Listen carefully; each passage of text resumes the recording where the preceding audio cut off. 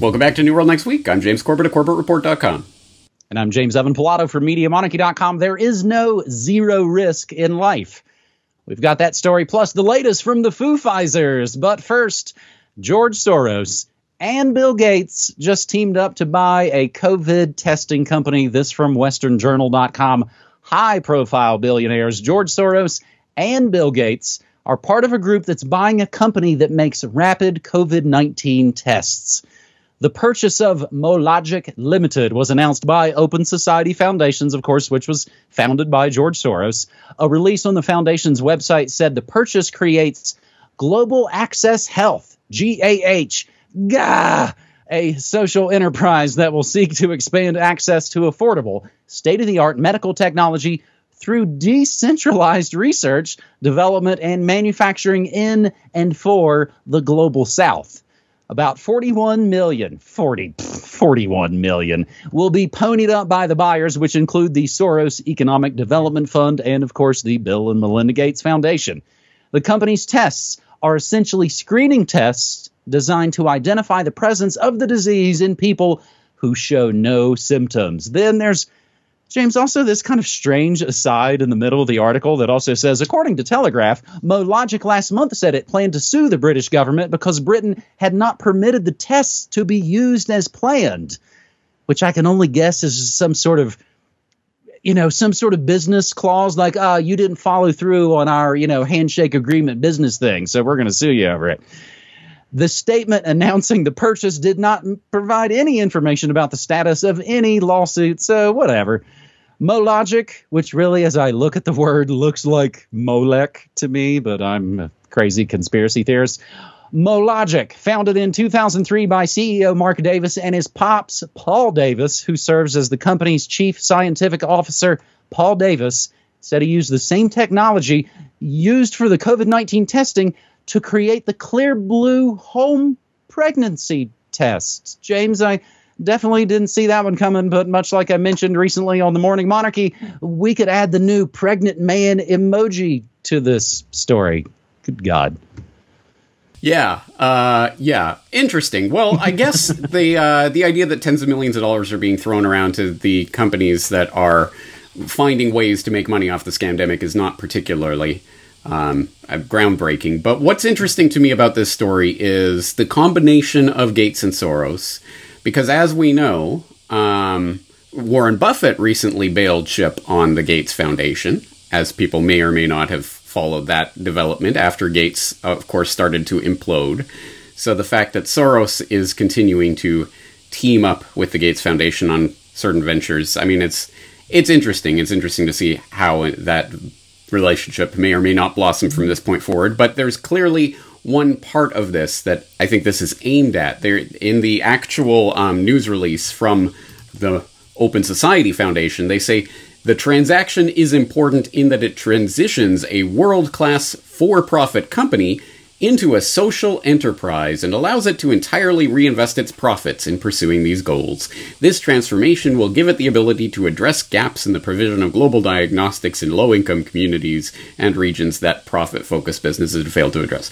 So, as we know, $41 million between Soros and Gates is peanuts. They have that sitting in their couch cushions, but man, does it provide some good PR. Look, after Gates, put his foot in his mouth with the whole, well, of course these should be for profit. Of course, these vaccine companies need to get as much money as possible. Oh, people breaking patents, that's horrible. And even the MSM had to say, well, whoa, hey, what's going on here? That's not on script. You shouldn't be saying that. Well, this is a way to buy some PR, I think, essentially, to say, look, we still care about the poor people around the world, and we'll give them our loving diagnostics so they can follow along with the scamdemic at home. That's my read on this.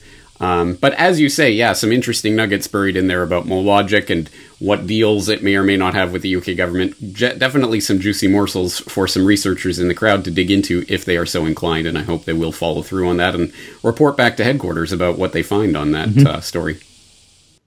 James, I'll also include a link that explains what the global north and the global south is. I actually was unfamiliar with that. They mentioned it in that article. Global south looks to essentially be the southern sort of western hemisphere. I'll include a link to that article. And of course, Gates won't be the last Epstein-connected person mentioned on this episode 452 of New World Next Week, James, as hellscape continues.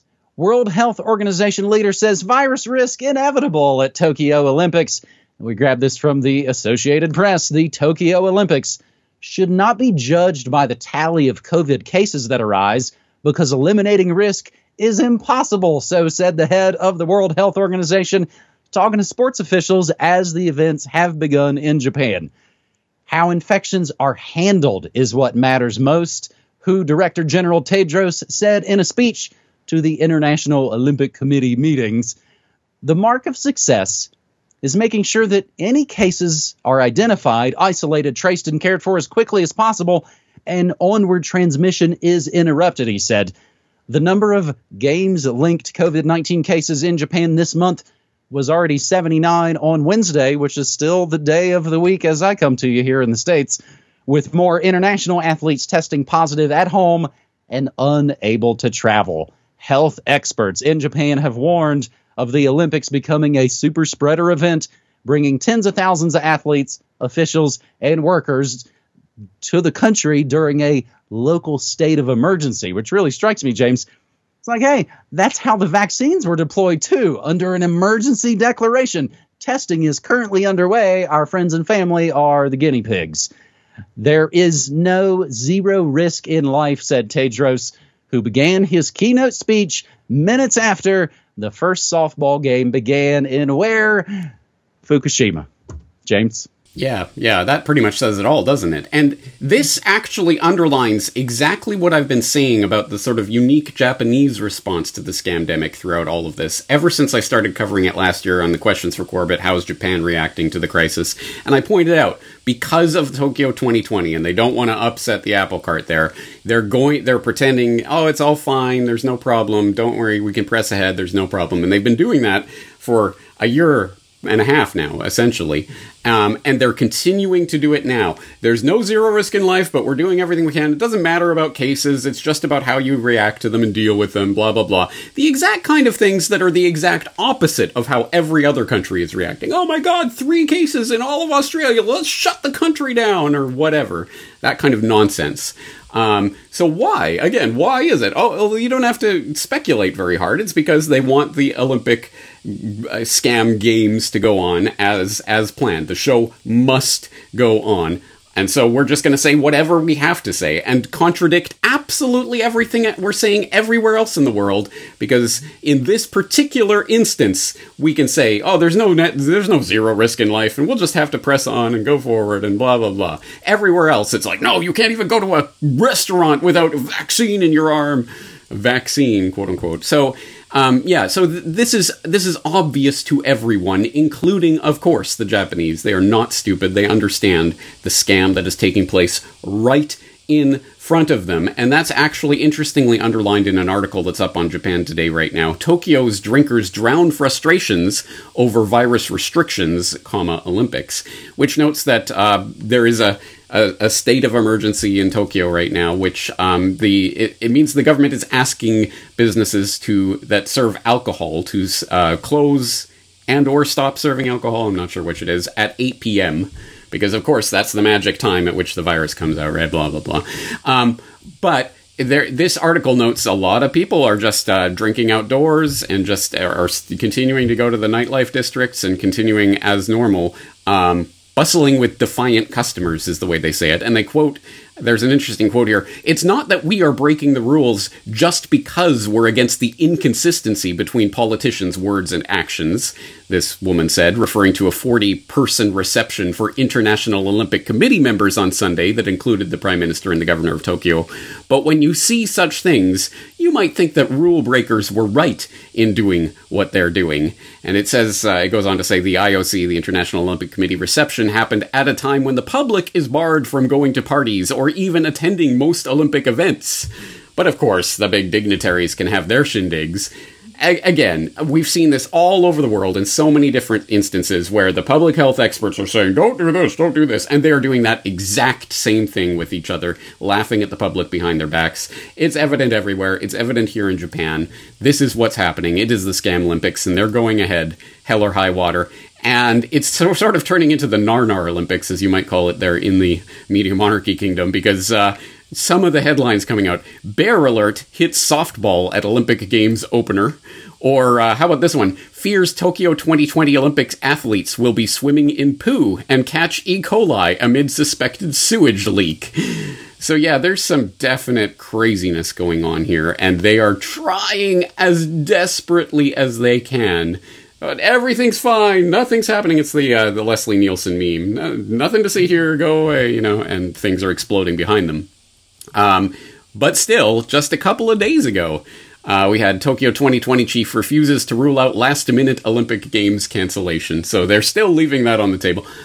As we record this, which is Wednesday night in the US, it's all going ahead. I'm expecting it all to continue to go ahead. But who knows? The other possibility with this is they will use there's some like super spreader at the Olympic Village, and this will be like some focus for the next wave of scamdemic hype. Look at what happened in Japan, and millions died because of this horrible Olympics, or whatever they're going to gin it up as. That is a possibility. The other possibility is nothing to see here, nothing's happening, and they'll, as I say, defer it all until after the Olympics. That's when I really expect all of the craziness that's taking place all around the world will descend on Japan. We'll see what actually happens. Of course, I'll be here to report on it firsthand. James, I kind of thought the missing Ugandan athlete story could have actually turned into the patient zero on the loose in Japan. Well, the latest news is they found Guy and he's on his way back to Uganda. I guess basically some Ugandan athletic team didn't qualify, so they had to leave Japan, and basically one guy wasn't there. I guess they weren't doing their hand-holding buddy system things, James. The talk about the rules. This reminds me of, again, as I'm apt to do, making pop culture analogies. It's like, don't feed the mogwais after midnight. They might turn into gremlins. It's like, well, what if I'm on a plane and there's a time zone change? None of your rules make any sense. And you can really actually kind of make fun of it.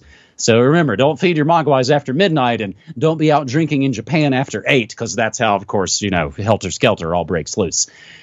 Zero risk, to me, also kind of sounds like what the crazy conspiracy theorists like us, who of course have been removed and kicked off of platforms the last year and a half, are saying, even if this is what you're saying it is, you're destroying society and completely going against any type of, human sovereignty or freedom. As I've said many times on the show, if I got cooties and died, that doesn't change the freedom argument about what's been done to this world.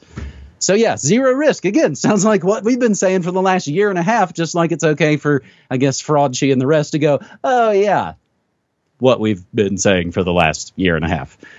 James, in related news, this is an interesting one to me, and I wanted to include it as a related. Memphis, Tennessee, COVID-19 overflow hospital closes without ever seeing a single patient. I believe it was a $51 million facility that they converted into this super COVID overflow. Never saw a single patient.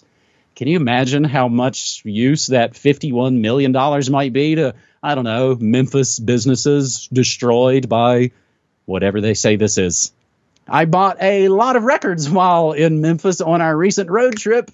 Speaking of, my perfect transitions to our third and final story on this New World Next Week, episode 452. Foo Fighters' Vaxxed-only concert canceled after Vaxxed band member gets COVID. We grabbed this one from themadtruther.com. And again, everything we say and mention on New World Next Week, always documented down in your show notes. The Foo Fighters' anticipated return to the stage in Los Angeles was postponed after someone within the organization tested positive for COVID. The band did not reveal who tested positive. I mean, honestly, it could literally be like a drum tech or a guitar tech or their chef or who knows. In June, though, the Foo Fighters held a concert at Madison Square Garden, MSG, in New York that was billed as being for a vaccinated audience only. Attendees of the 21 and over had to show proof of vaccination upon entering the venue.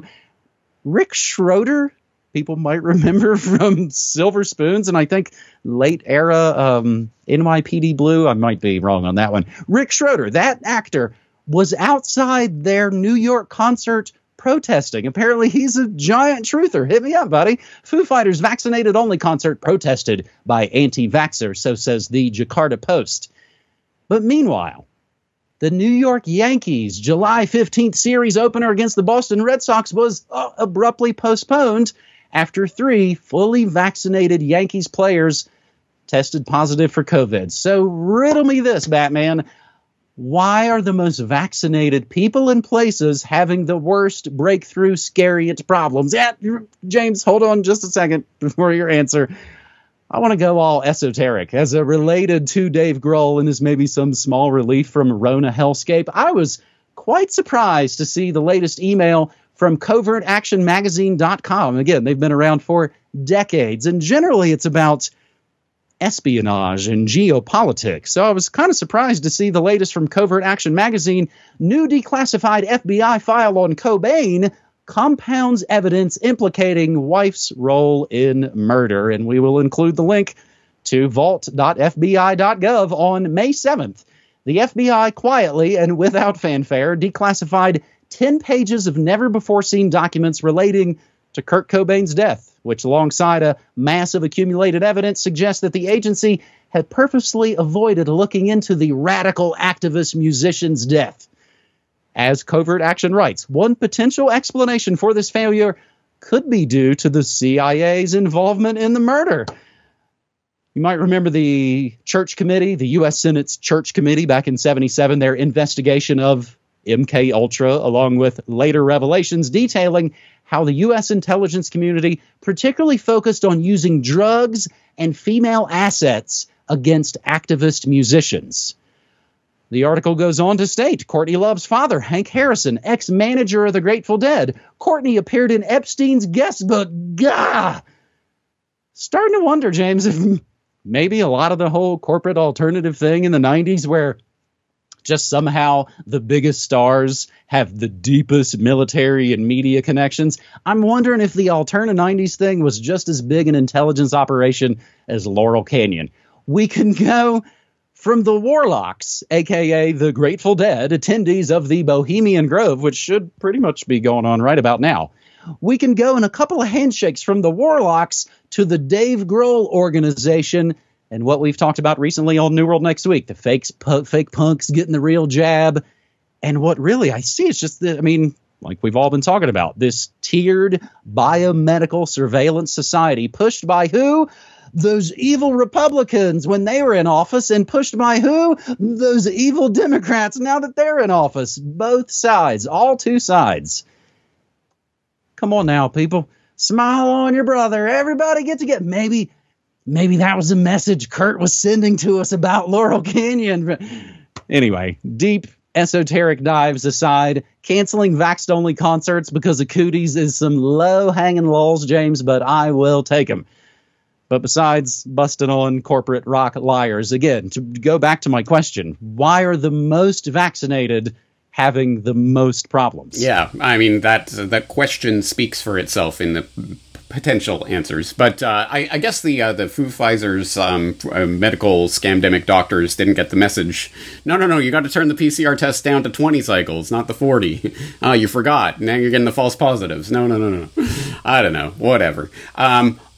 The Covert Action magazine article is interesting. It's so unfortunate that they choose to frame it on this FBI release, because when you actually click through and read the FBI release, it is less than a nothing burger. It is just, earnest teenagers, presumably, writing on flower paper letterhead. I think Kurt didn't kill himself, and I watched a TV show about it.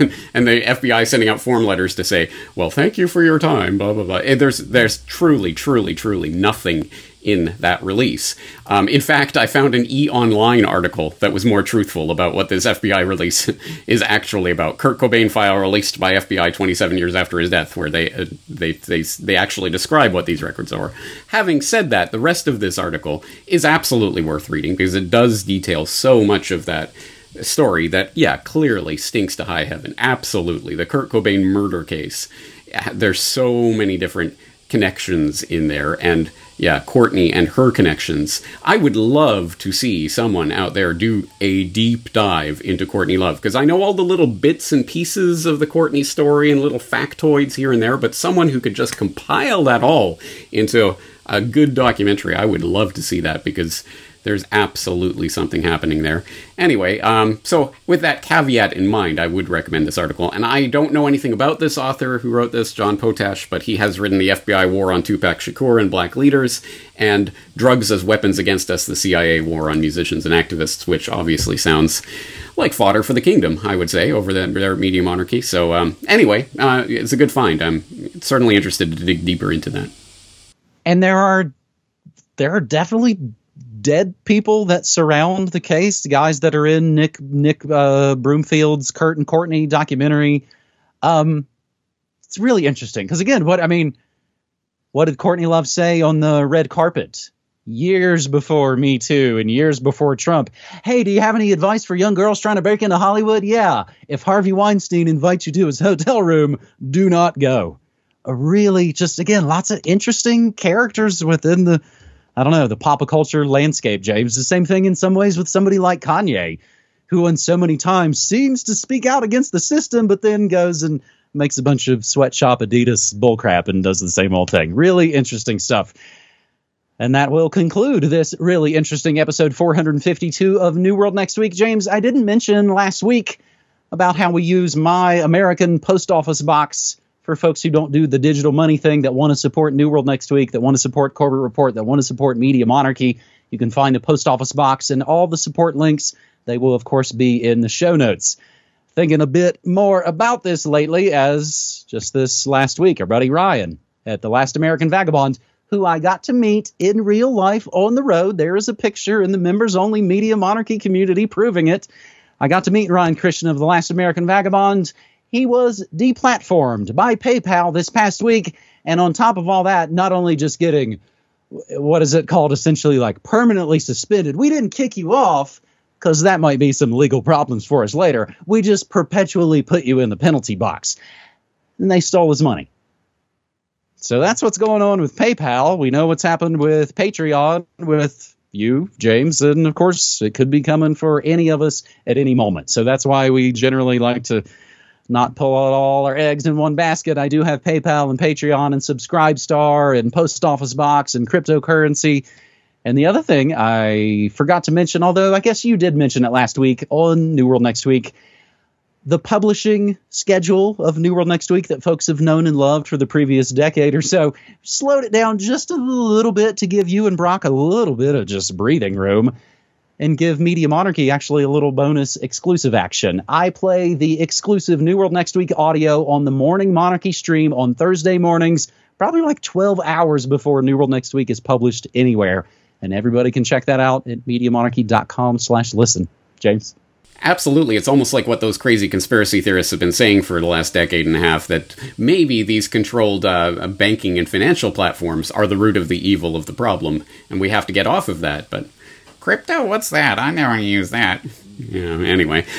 So P.O. Box is a good alternative, especially for people in the U.S. there. Having said that, please keep in mind it is not electronic payment, so it takes time. It will take weeks, if not months, to process your membership. So it's not going to be the 24/7 total instant access that that you may want. But this is life, and this is how it works as they start deplatforming us, and it gets harder and harder to do what we're going to do. We're going to continue doing it. And on that note, we're going to be here again next week. So, James, thank you again for the stories, and looking forward to talking to you again next week. As always, thanks so much, buddy. Take care.